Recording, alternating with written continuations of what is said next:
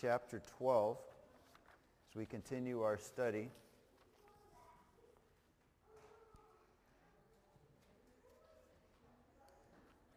Daniel's last vision from heaven is Daniel 10, 11, and 12. This prophet who has the longest prophecy ministry in the Bible was taken captive in 605 BC at the age of about 14. We come to Daniel chapter 12, and he's now 84 years old. And he is given prophecies pointing to the second half of the tribulation, known as the Great Tribulation. There is more written about this time of wrath and the day of the Lord in the Old Testament and New Testament than any other in the Bible, these 3.5 years.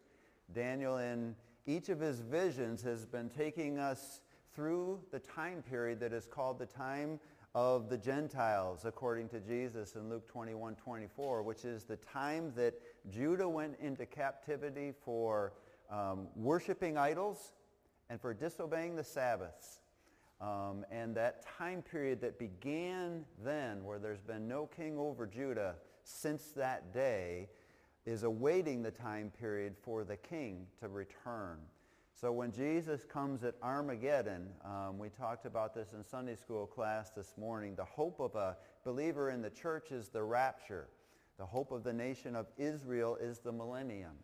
Every promise made to them in the Old Testament will be fulfilled when Christ comes to set up his kingdom on earth. Let's pray before we begin today. Heavenly Father, as we look at this time of wrath that Jesus specifically teaches Peter, Andrew, James, and John about, that is throughout the Old Testament, where sin is dealt with by a lion coming from heaven, the King of Kings and Lord of Lords, and where the kingdom that has really been awaited since Adam and Eve were created is coming. Thy kingdom come, thy will be done on earth as it is in heaven, is our prayer this morning. In Jesus' name, amen. So in Daniel chapter 12, we're going to look at this first verse, and we will tap into some of what the Bible has to say relating to this first verse, but it is throughout. It is from Genesis to Revelation that this time period where a human being will be indwelt by Satan and will call himself God, and he will call people to trust him as their Messiah. And at the midpoint of the tribulation, there's a list of about 20 things that happen exactly then. The prophets Moses and Elijah are killed. There's a war in heaven between Satan and his angels and the devil and his angels. Satan is cast to earth. Israel is commanded to flee from Jerusalem, which is what we're looking at today. And 3 angels come down from heaven to preach the gospel over the whole earth. 144,000 witnesses are sent into the second half. The institution of the mark of the beast by the false prophet comes into play, and the Antichrist sets up an image that is written about in Daniel chapter 9 and verse 26, which Jesus quotes, which is an image proclaiming himself to be God. This will be the peak of one world government, one world religion, and one world economy that man is racing towards today, that our country is racing towards. And at this time, the Bible tells us over and over again that those 3.5 years, the second half of the tribulation, will be the most unbearable, difficult time in the history of man. And that's where Daniel has been in Daniel 10, 11, and 12. And we begin right at that midpoint again in chapter 12 and verse 1. Take a listen to this verse. We will do a lot of looking through the scriptures about these events, and we will want to take this verse with us wherever we go. At that time, Michael, the great prince who protects your people, will arise. There will be a time of distress such as has not happened from the beginning of nations until then. But at that time, your people, everyone whose name is found written in the book, will be delivered. So we're going to take these three things with us that Daniel summarizes the midpoint of the tribulation forward. The first thing we're going to take with us is that Michael, the great prince, the angels and demons are called princes in the Bible. So Satan is the prince of the power of the air in the Gospels, in the Gospel of John.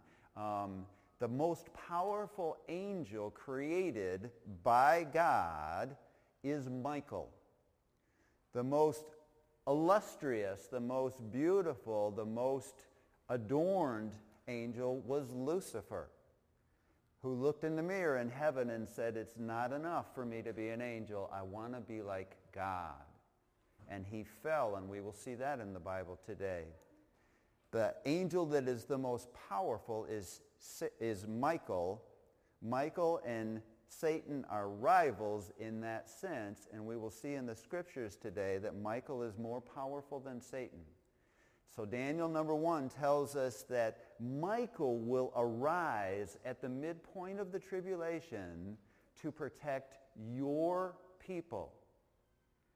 So he says, when this happens, point number 2, this will be the worst time on earth in the history of humanity. These 3.5 years, as we will read that, and we read it over and over again in Daniel 7, Daniel 9, Revelation 11, Revelation 12, Revelation 17, 3.5 years, 42 months, a time times and half a time. We will see today that at that midpoint, Michael will come down from heaven having just defeated Satan. Satan will come down from heaven to kill every Jew and every Christian. And Michael will protect the Jews in the wilderness for 3.5 years until Christ returns. And at that time, point number 3 in this verse, your people, Daniel, those whose names are found written in the book, will be delivered. Hold on to that today, what that says, because these passages are going to say the same thing and point to the same thing. Every Jew whose name is in the book of life, which is a small percentage of Jews, but it is every Jew who has followed God with their life, and every Jew that is alive in the tribulation will be gathered to the wilderness, protected by Michael, until Jesus returns.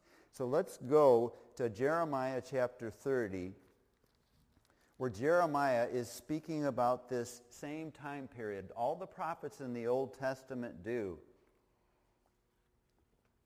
This time period is called by Malachi, for example, the great and dreadful day of the Lord.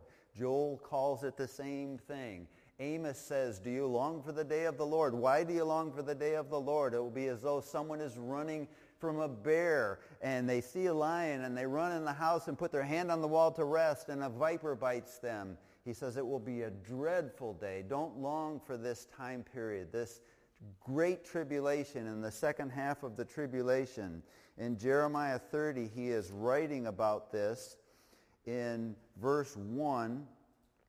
This is the word that came to Jeremiah from the Lord. This is what the Lord, the God of Israel, says.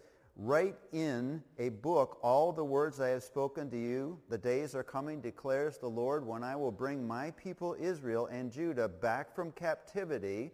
He does that in his first coming, but he's pointing here to the second coming. And restore them to the land I gave to their ancestors to possess, says the Lord. These are the words that the Lord spoke concerning Israel and Judah. So he brought Judah back. He hasn't brought Israel back yet, the northern kingdom, but he will at the end of the tribulation. This is what the Lord says. Cries of fear are heard, terror, not peace. Ask and see, can a man bear children? Then why do I see every strong man with his hand on his stomach like a woman in labor, every face turned deathly pale? How awful that day will be. No other will be like it. It will be a time of trouble for Jacob, but he will be saved out of it. In that day, declares the Lord Almighty, I will break the yoke off of their necks and will tear off their bonds. No longer will foreigners enslave them. So we have in Matthew 24, Jesus is referring to this, and to Daniel chapter 12 and verse 1. He refers to it in Matthew 24, 21. We see Luke 21, 24 talking about the times of the Gentiles oppressing the Jews. And he tells us at the end of verse 8 here that this time is going to conclude with that oppression removed from Israel. Every Jew is awaiting this moment. Every Israelite is awaiting the end of the times of the Gentiles, where Israel and Judah, it says here in Jeremiah, will all be brought back to their land. The land given to Abraham in Genesis 12, 15, and 17, which has never fully been occupied, will be fully occupied when Jesus returns and he brings his people back into the promised land. Turn to Romans chapter 11.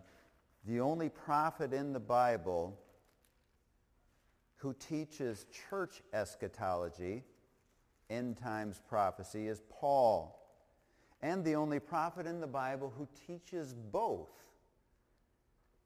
the day of Christ, which Paul calls the rapture, and the day of the Lord, which is the time of the tribulation and Armageddon and Christ coming to set up his kingdom. And we get effectively to the end of the gospel for Gentiles in Romans chapter 8.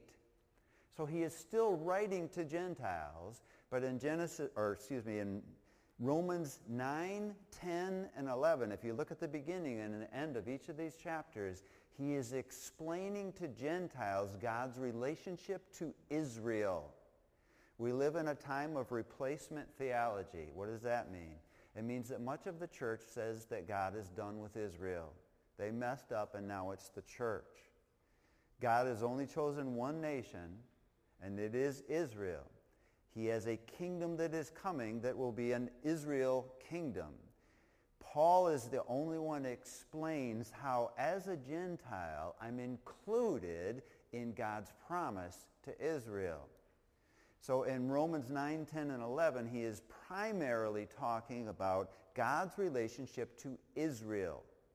Within that, he's doing two more things. He's talking about Israel believers. So there is the election of a country, and there is the election of individuals in Romans 9, 10, and 11. The election of a nation that was to represent him, and the election of people within that nation and every nation who follow Christ. So he is explaining that in Romans chapter 11, and we're only going to look at a few verses. It would benefit you more to read a lot more, but he is saying, as we pick it up in verse 5, so too at the present time there is a remnant chosen by grace. He is talking about Israelites, descendants of Abraham, verse 1. But verse 5, he's talking about Israelites, and he's talking about within Israel there is a remnant. There are believers like Moses, like Daniel, followers of Christ, waiting for their Messiah. Chosen by if chosen by grace, verse 6, then it cannot be based on works. If it were, grace would no longer be grace. So within the nation that is chosen, the individuals are chosen by grace because they believe, because they made Christ their Lord. Verse 7, what then? What the people of Israel sought so earnestly, they did not obtain. The elect among them did. These are the believing Jews. But the others were hardened. As it is written, God gave them a spirit of stupor, eyes that could not see, and ears that could not hear, to this very day. So because of their rejection of Christ when he came, God gave them the spirit of a stupor. So that Jews today are being born again at a very small rate because, like Pharaoh, they rejected him, and he gave them what they wanted. Rejection of Christ. And as we will see later in this chapter, that hardening is going to be removed at the rapture. Drop down to verse 11 in Romans 11. And again I ask, did they stumble so far as to fall beyond recovery? No, not at all. Rather, because of their transgression, salvation has come to the Gentiles to make Israel envious. But if their transgression means riches for the world, and their loss means riches for the Gentiles, how much greater riches will their full inclusion bring? So in God's omniscience, he knows everything before it happens. He chooses Israel to be his witness to the world. They become very sinful. And Paul is explaining here that because they rejected him, the gospel came to the Gentiles. And then he asks the question, if that happened as a result of their disobedience, what will it be like when they obey? What will the day, Paul anticipates? Paul says in Romans chapter 9 that if the Israelites would just believe, every one of them as a nation, in Jesus, Paul says he would be cursed. He would give up his salvation if the Jews would believe. And now he's anticipating theology. Only Paul knows this. Only Jesus has explained this to Paul. Paul says, they rejected Christ. He stopped me on the road to Damascus, Acts 9:15, to be the gospel apostle to the Gentiles because they rejected him. And then he says, think about it. If he did all of that because they rejected him, what is he going to do when they accept him? What will that be like, Paul is saying. Drop down to verse 25.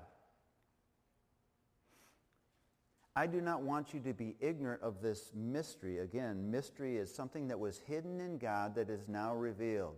And in the New Testament, that is almost always Paul. Something new is being brought from God.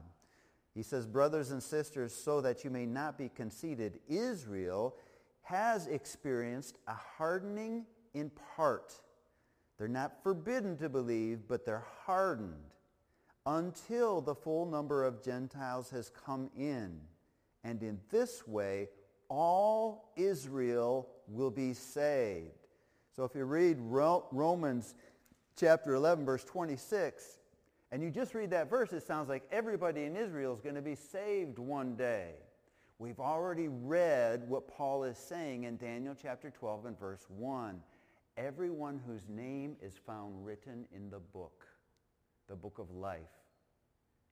There is coming, and we will see it later today, a time where Jesus is going to come to these Jews in the wilderness and he will pour his Holy Spirit on them. They are all anticipating his return, and all Israel is saved.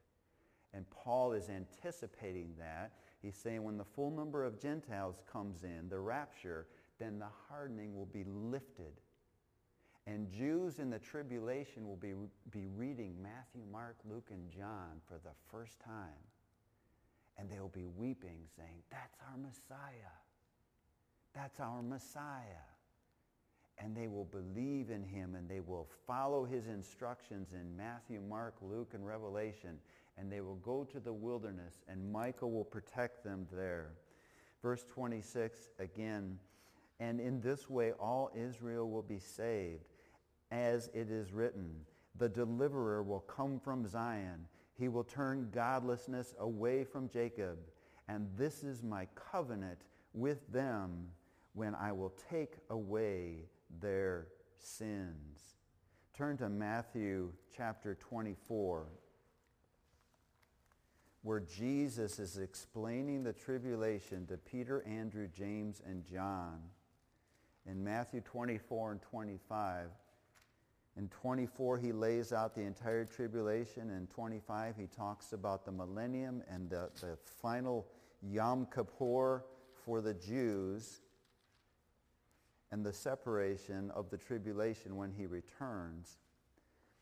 So we read in Daniel that Michael the great prince is going to come. This will be a time of distress like never before, and your people will be delivered. Jesus is talking about this time period beginning in verse 14. We'll just pick it up there. He's at the midpoint of the tribulation in verse 14, and we'll know that in just a second. And this gospel of the kingdom, well, it's all pointing to the kingdom, Genesis to Revelation, the messianic kingdom rule of the Messiah in the millennium. And this gospel of the kingdom will be preached to the whole world as a testimony to all nations, and then the end will come.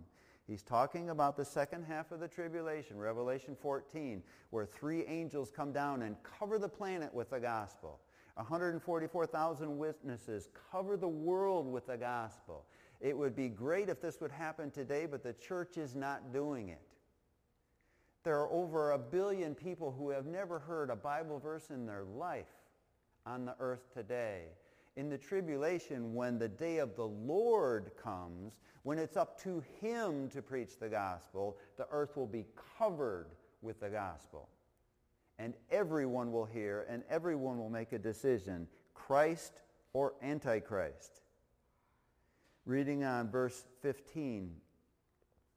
So when you see standing in the holy place the abomination that causes desolation spoken of through the prophet Daniel, let the reader understand. If we went back to Daniel chapter 9, verse 27, he would say, in the middle of the 7, he will set up in the holy place an abomination that causes desolation.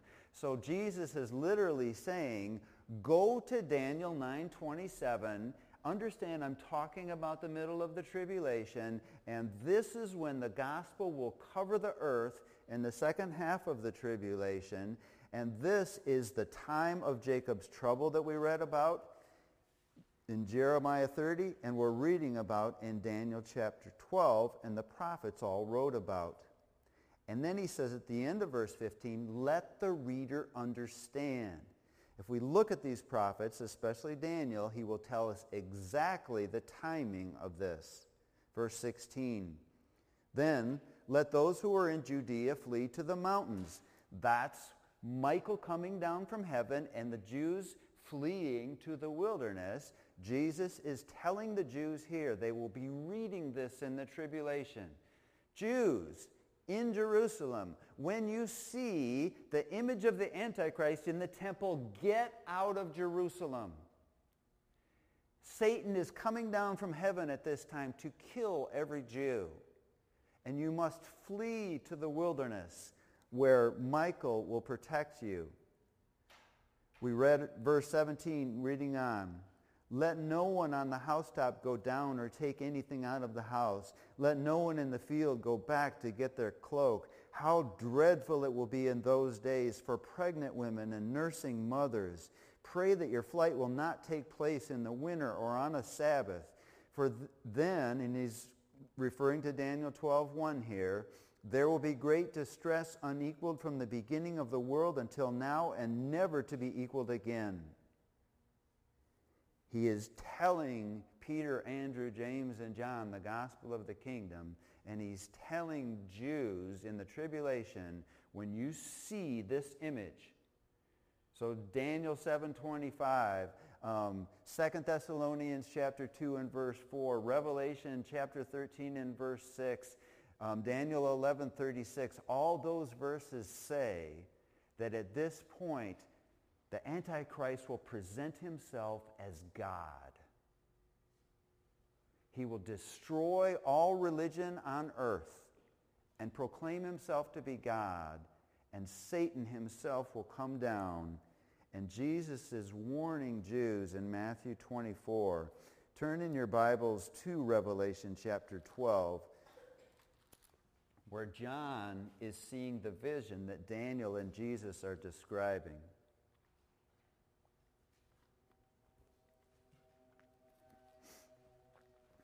Revelation chapter 12. This is the midpoint of the tribulation, as much of Revelation is the midpoint moving forward. Chapter 13, we see a synopsis of the kingdom of the Antichrist. We see the one world government in Revelation 13, 7, we see the one world religion. In verse 8, we see the one world economy down at the last two verses of chapter 13. In chapter 12, it's a short chapter. We've studied it, so we're not going to study it with depth today, but we're going to read through what Daniel is talking about in Daniel 12. A great sign appeared in heaven, a woman clothed with the sun, with the moon under her feet, and a crown of 12 stars on her head.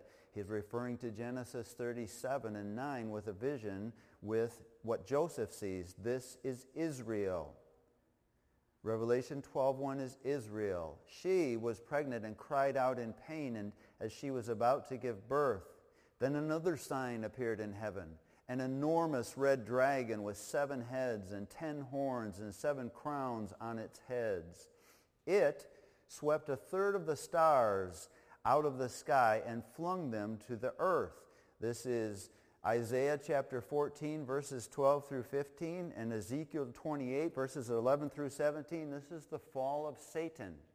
This is Satan being cast out of heaven between Genesis 1:1 and Genesis 1:2. So he sees the first sign, he sees Israel. He sees the next sign, he sees Satan.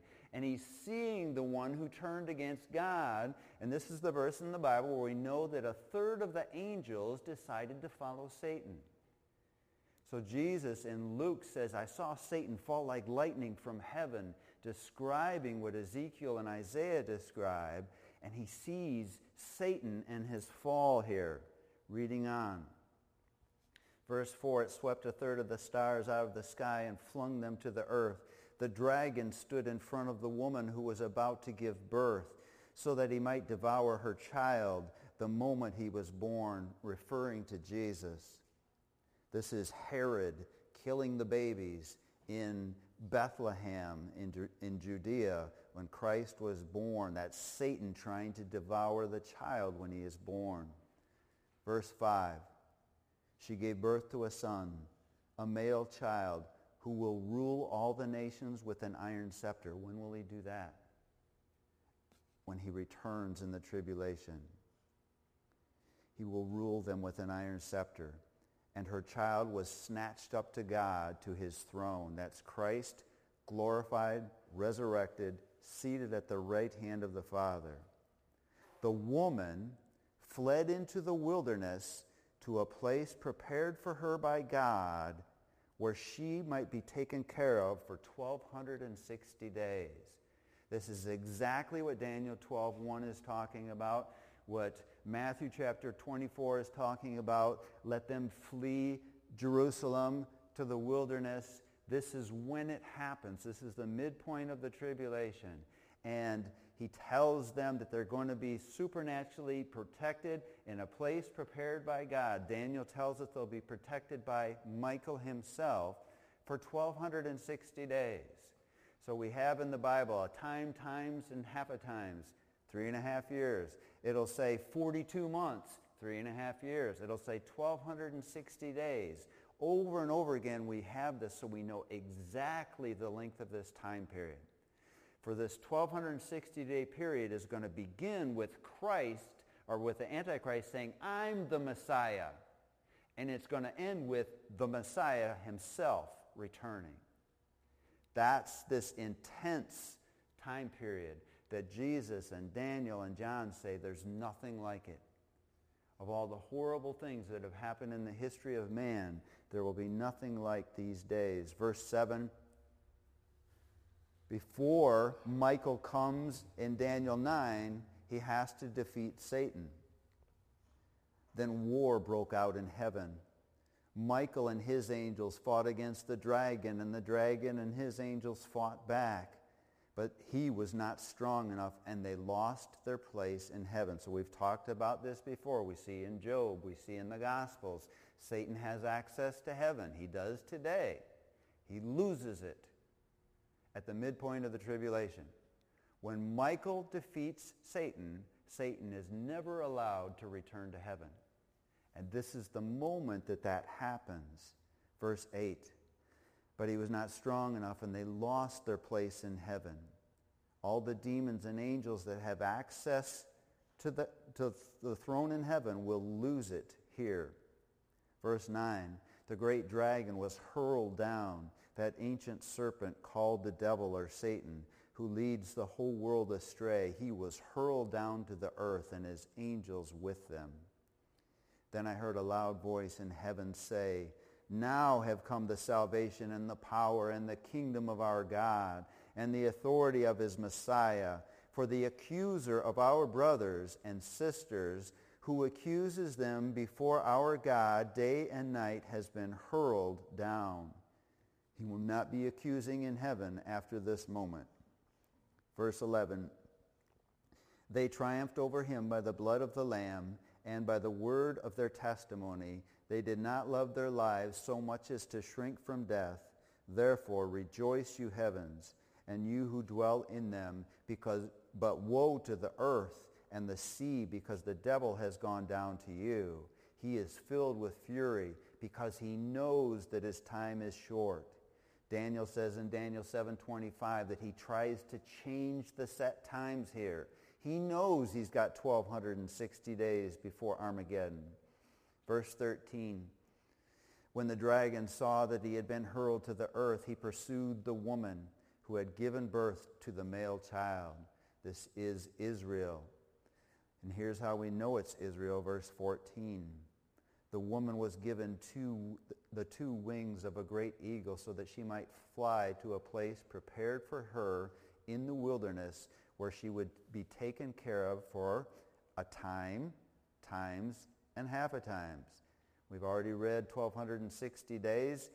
3.5 years is being repeated over and over again. Verse 15. Then from his mouth the serpent spewed water like a river to overtake the woman and sweep her away with a torrent. But the earth helped the woman by opening its mouth and swallowing the river that the dragon had spewed out of his mouth. Then the dragon was enraged at the woman and went off to wage war against the rest of her offspring, meaning Christians, those who keep God's commands and hold fast to the testimony about Jesus. Turn to Jeremiah chapter 31.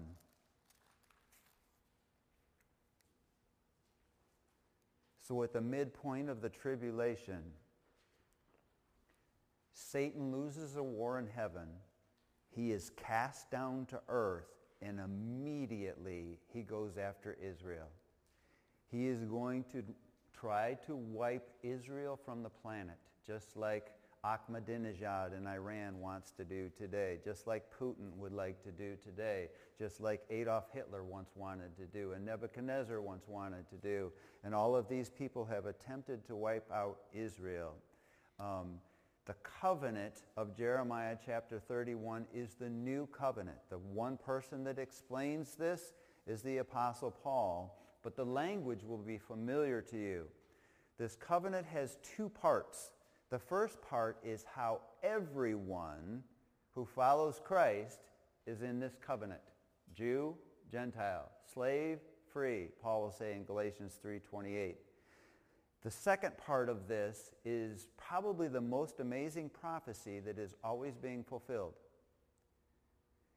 And I say it's the most amazing because there's always been someone trying to exterminate Israel. And they've never been able to. And they never will.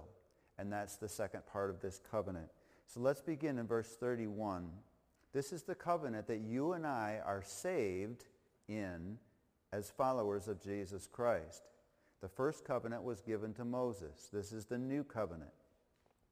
The days are coming, declares the Lord, when I will make a new covenant with the people of Israel and with the people of Judah. It will not be like the covenant I made with their ancestors when I took them by the hand to lead them out of Egypt, because they broke my covenant, though I was a husband to them, declares the Lord. This is the covenant I will make with the people of Israel after that time, declares the Lord. I will put my law in their minds. I will write it on their hearts. I will be their God, and they will be my people. No longer will they teach their neighbor or say to one another, know the Lord, because they will all know me, from the least of them to the greatest, declares the Lord. For I will forgive their wickedness and remember their sins no more.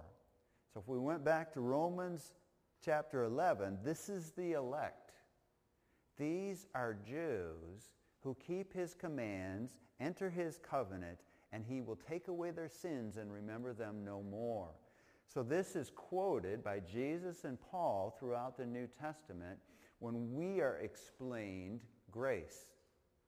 That he would remove our sins, that there would be Hebrews chapter 11 and verse 18, and where these have been forgiven, there is no longer any sacrifice for sin. So this is that covenant. This is the anticipation of the church in Israel forming one body in Christ. And now in relationship to the covenant in Israel, because, like I said, much of the church today says God is done with Israel. Paul says, don't say that in Romans 9, 10, and 11, verse 35. This is what the Lord says, he who appoints the sun to shine by day, who decrees the moon and stars to shine by night, who stirs up the sea so that its waves roar. The Lord Almighty is his name. Only if these decrees vanish from my sight, declares the Lord, will Israel ever cease being a nation before me. Again, he says in verse 37, this is what the Lord says, only if the heavens above can be measured and the foundations of the earth below be searched out, will I reject the descendants of Israel because of all they have done, declares the Lord. So that last verse explains to us, yes, they've disobeyed him. Yes, they broke his covenant. Yes, they rejected the Messiah when he came. But I want you to know that when I promised in Genesis 12:3, my covenant to Abraham, that was never going to change. That those who bless you, I will bless, and you will be the blessing to all the nations, and I will keep my covenant with you forever. In Genesis 15 and 17, he makes a covenant with Abraham, promising the land that is in the Middle East, which is Palestine and Israel and other Arab countries are sharing that land today. He promised to Abraham, that's yours forever. That covenant that he made with Abraham will never be broken by God, even though the people in it, in large part, broke it. So he is making that promise to them. Turn to your Bible in Zechariah chapter 13, near the end of the Old Testament.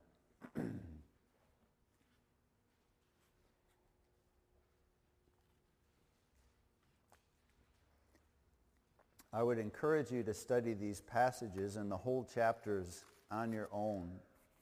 God expects us as Gentiles to understand our Jewish heritage and how they come together and who brings them together. In Ephesians 3, verses 1 through 6, we won't have time today, but you look in your notes, and Paul is explaining in Ephesians, starting in Ephesians 2, after in chapter 1 and the first half of 2, he explains grace to an individual.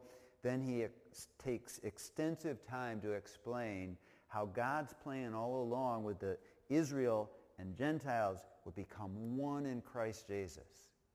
That there would be one body, that it would include Jews and Gentiles, that was always God's plan.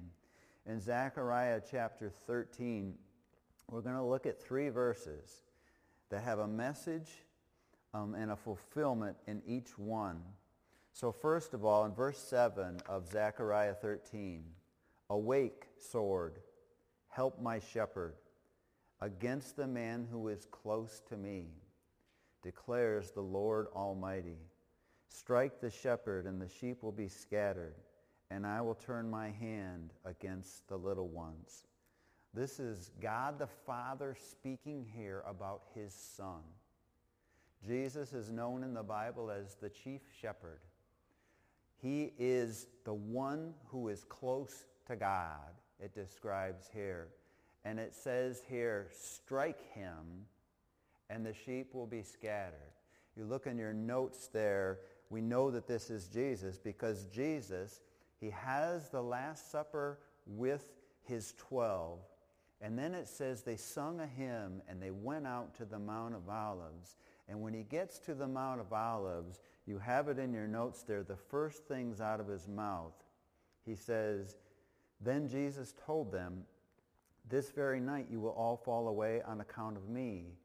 For it is written, I will strike the shepherd, and the sheep of the flock will be scattered.'" So he is going to pour out his heart to his Father in the next few hours after he says that. And then they will come and strike Jesus, start beating him, put him in chains, and the disciples will run.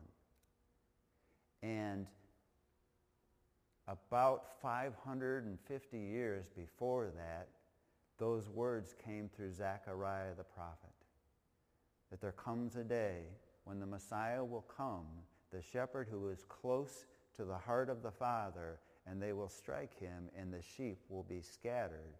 And that is fulfilled at Gethsemane when they run as Jesus is being arrested. Verse 8 is another prophecy. "In the whole land, declares the Lord, 2/3 will be struck down and perish, yet 1/3 will be left." That's Jesus' second coming. This is the tribulation. We have read earlier today, we read in Jeremiah, Paul talks about labor pains in Romans chapter 8, anticipating the return of the Messiah. And we don't know until we read Jeremiah that some of that's men. He says in Jeremiah chapter 30 that men, what are men doing with labor pains? That they're bending over their stomachs. They can't stand up straight because their stomachs hurt so bad because what is happening is so horrific on earth. That men are feeling what women feel in the last stages of labor pain in their stomachs. Imagine women, if you're trying to flee Jerusalem with this anguish. We read in Revelation in Matthew chapter 24 where he says, pray that it won't be bad weather. It'll be terrible for nursing mothers and anyone who has children. Jesus is saying it's going to be really difficult to get from Jerusalem to the wilderness. Even though 2 wings of a great eagle, we read, will take them there, Zechariah gives this difficult prophecy here that those who decide to leave Jerusalem are obeying the Messiah. They're believers now.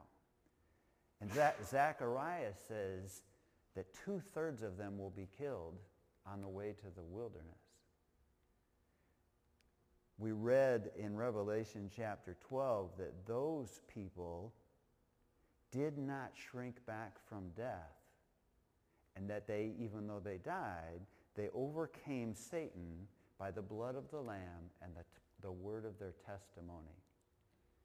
So there is in Revelation chapter 14 a specific beatitude for these people who are trying to make it to the millennium, and they are killed by the Satan, the Antichrist, and his enemies. And then we have another prophecy in verse 9. This third, the third that makes it to the wilderness, which Daniel says are the ones whose names are written in the book of life, this third I will put into the fire. I will refine them like silver and test them like gold. They will call on my name, and I will answer them. I will say, they are my people, and they will say, the Lord is our God. We will look into that in Daniel chapter 12, verses 2 through 4 next week. Now we're going to, as long as we're close there, let's go right into Zechariah chapter 12. Zechariah 12, 13, and 14 are about the tribulation, the second coming of Christ, and the millennium. And in chapter 12 of Zechariah, much like Daniel 12 and Revelation 12, we see this picture. We see Israel's hardening is taken away, Paul says. Now they're reading the gospel. They're reading Paul's letters. They're following Christ. They're saying, you might kill me if I don't take the mark of the beast, but I'm following the Messiah. I know who he is now. I'm not shrinking back from death. And we see them We started today with, at that time, Michael, your great prince, will come down and he will protect your people. This is where he does that. We will go ahead and start at the beginning of the chapter. A prophecy, the word of the Lord concerning Israel. The Lord who stretches out the heavens, who lays the foundation of the earth and forms the human spirit within a person. I am going to make Jerusalem a cup that sends all the surrounding peoples reeling. Judah will be besieged as well as Jerusalem. On that day, and whenever you see those three words together in the Old Testament, it is always pointing to the return of Christ. On that day, when all the nations of the earth are gathered against her. This is Armageddon. This is the valley of Jehoshaphat described in Jeremiah. I will make Jerusalem an immovable rock for all the nations. All who try to move it will injure themselves. On that day I will strike every horse with panic and its rider with madness, declares the Lord. I will keep a watchful eye over Judah, but I will blind all the horses of the nations. Then the clans of Judah will say in their hearts, the people of Jerusalem are strong because the Lord Almighty is their God. On that day, I will make the clans of Judah like a firepot in a woodpile, like a flaming torch among the sheaves. They will consume all the surrounding peoples right and left, but Jerusalem will remain intact in her place. The Lord will save the dwellings of Judah first, so that the honor of the house of David and of Jerusalem, he made a covenant with David that the one who would take his throne and his scepter would be Jesus coming at the, what David wouldn't have known would be the second coming. So verse 7 again, the Lord will save the dwellings of Judah first, so that the honor of the house of David and of Jerusalem's inhabitants may not be greater than that of Judah. On that day, the Lord will shield those who live in Jerusalem, so that the feeblest among them will be like David, and the house of David will be like God. Like the angel of the Lord. In the Old Testament, that's always pre-incarnate Christ, going before them. On that day, I will set out to destroy the nations that attack Jerusalem. And I will pour out, verse 10, on the house of David and the inhabitants of Jerusalem a spirit of grace and supplication. They will look on me, the one they have pierced, and they will mourn for him as one mourns for an only child, and grieve bitterly for him as one grieves for a son. On that day, the weeping in Jerusalem will be as great as the weeping in Hadon Rimmon in the plain of Megiddo. And that points back to the place where Christ comes is Armageddon, which is Mount Megiddo in the Bible, which is where Josiah, the last faithful king of Jerusalem, was killed, and they mourned for him there. You can see that in 2 Kings and 2 Chronicles. The land, verse 12, will mourn, each clan by itself, with their wives by themselves, the clan of the house of David and their wives, the clan of the house of Nathan. And this is interesting here that he puts Nathan. Nathan is David's son. The son through the throne comes is Solomon. His full-blooded brother is named Nathan. Solomon and his descendants go through a king named Jeconiah that is so wicked that Jeremiah says, God says, I will have no descendant of his on my throne. So at the time of their most disobedience, the line of David is cut off, and it's healed with the birth of Christ. Because if you read Matthew's gospel and you see the genealogy of the king, you see Solomon. And when you read Mary's genealogy in Luke 3, you see Nathan instead of Solomon. Nathan heals the line to the rightful king. So it's interesting that Zechariah puts that in here. He probably is just simply speaking for God. He's not thinking these things up, but he says the house of Nathan and their wives, the clan of the house of Levi and their wives, and we're addressing in these last two here the Levite family, Aaron and the priests and Moses, also the clan of Shimei in the line of Levi, and their wives, and all the rest of the clans and their wives. It will be, as we read earlier, as in verse 10, they will look on me, the one they have pierced, and they will mourn for him as one mourns for an only child. So when Jesus returns to earth and he comes to the wilderness where 1/3 of all the ones that tried to make it have been waiting for 1,260 days, and all of a sudden coming on the clouds is their only child. And they are just drenched in tears. And we take that into Romans chapter 11 when Paul says all Israel be saved. And Paul asks, as a Jew, Paul says, what will that day be like?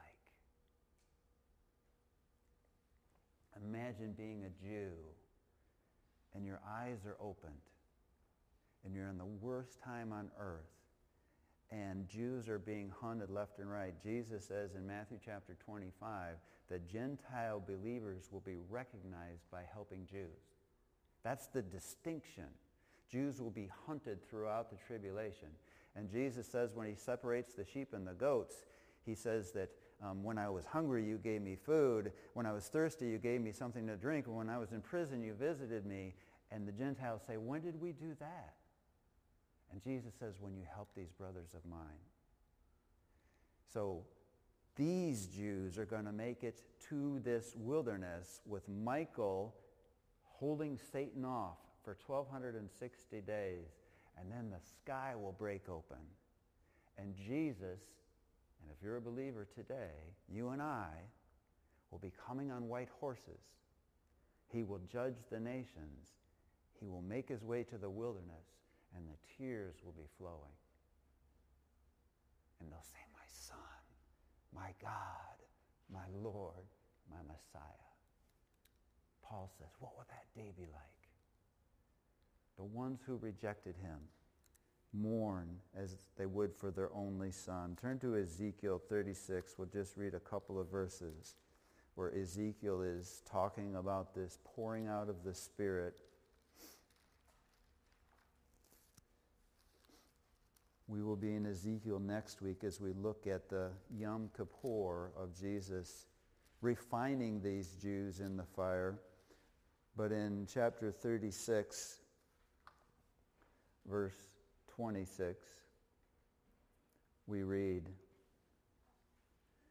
I will give you a new heart and put a new spirit in you. Do you remember when we read that in the New Covenant? Where's he going to write it? He's going to write it on their heart. What is he going to do with their heart of stone? He's going to take it away and give them a heart of flesh, and he's going to write this covenant on their hearts. So he says here, I will give you a new heart, and I will put my spirit in you. I will remove from your heart a stone and give you a heart of flesh. Sounds familiar, right? Just like Jeremiah. And I will put my spirit in you. This is the elect that Paul says. This is the ones with their name written in the book, Daniel says. And move you to follow my decrees and be careful to keep my laws. Then you will live in the land I gave your ancestors. You will be my people, and I will be your God.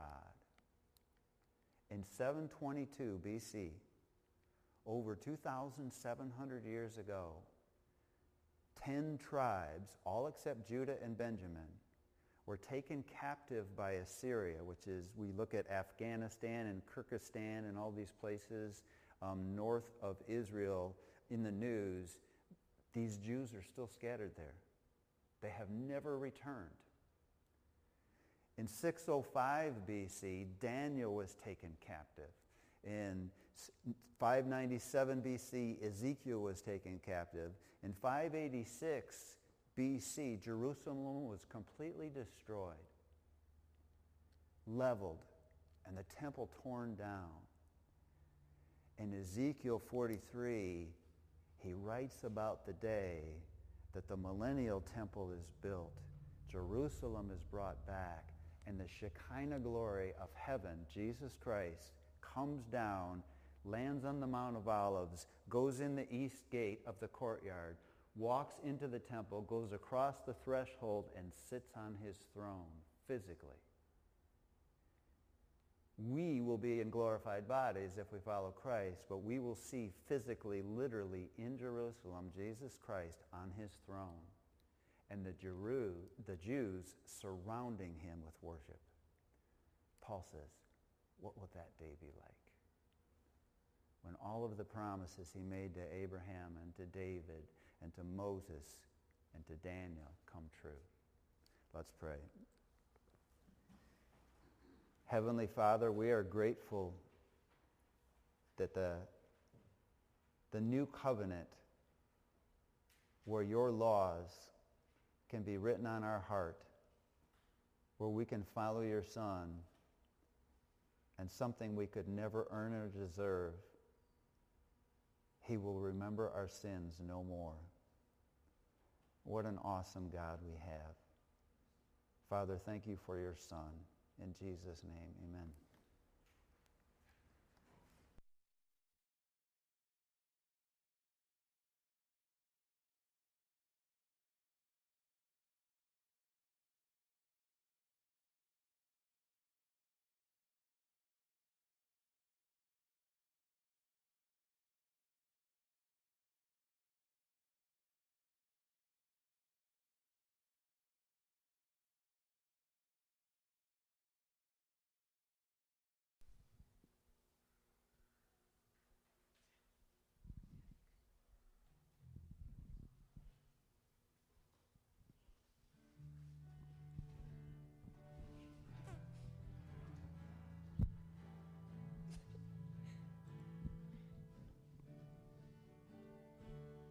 God, forgive my sin.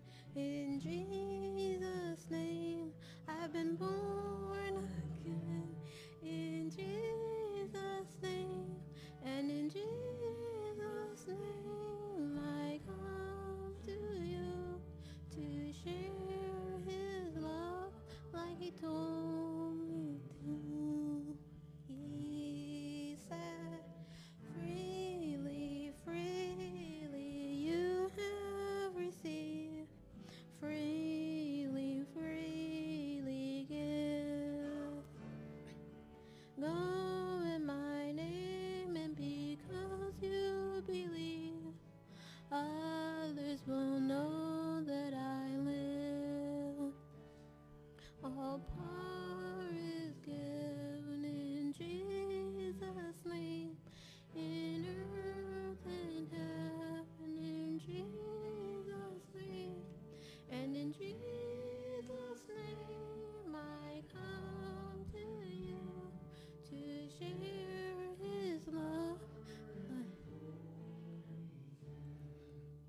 He said, freely, freely you have received, freely, freely give.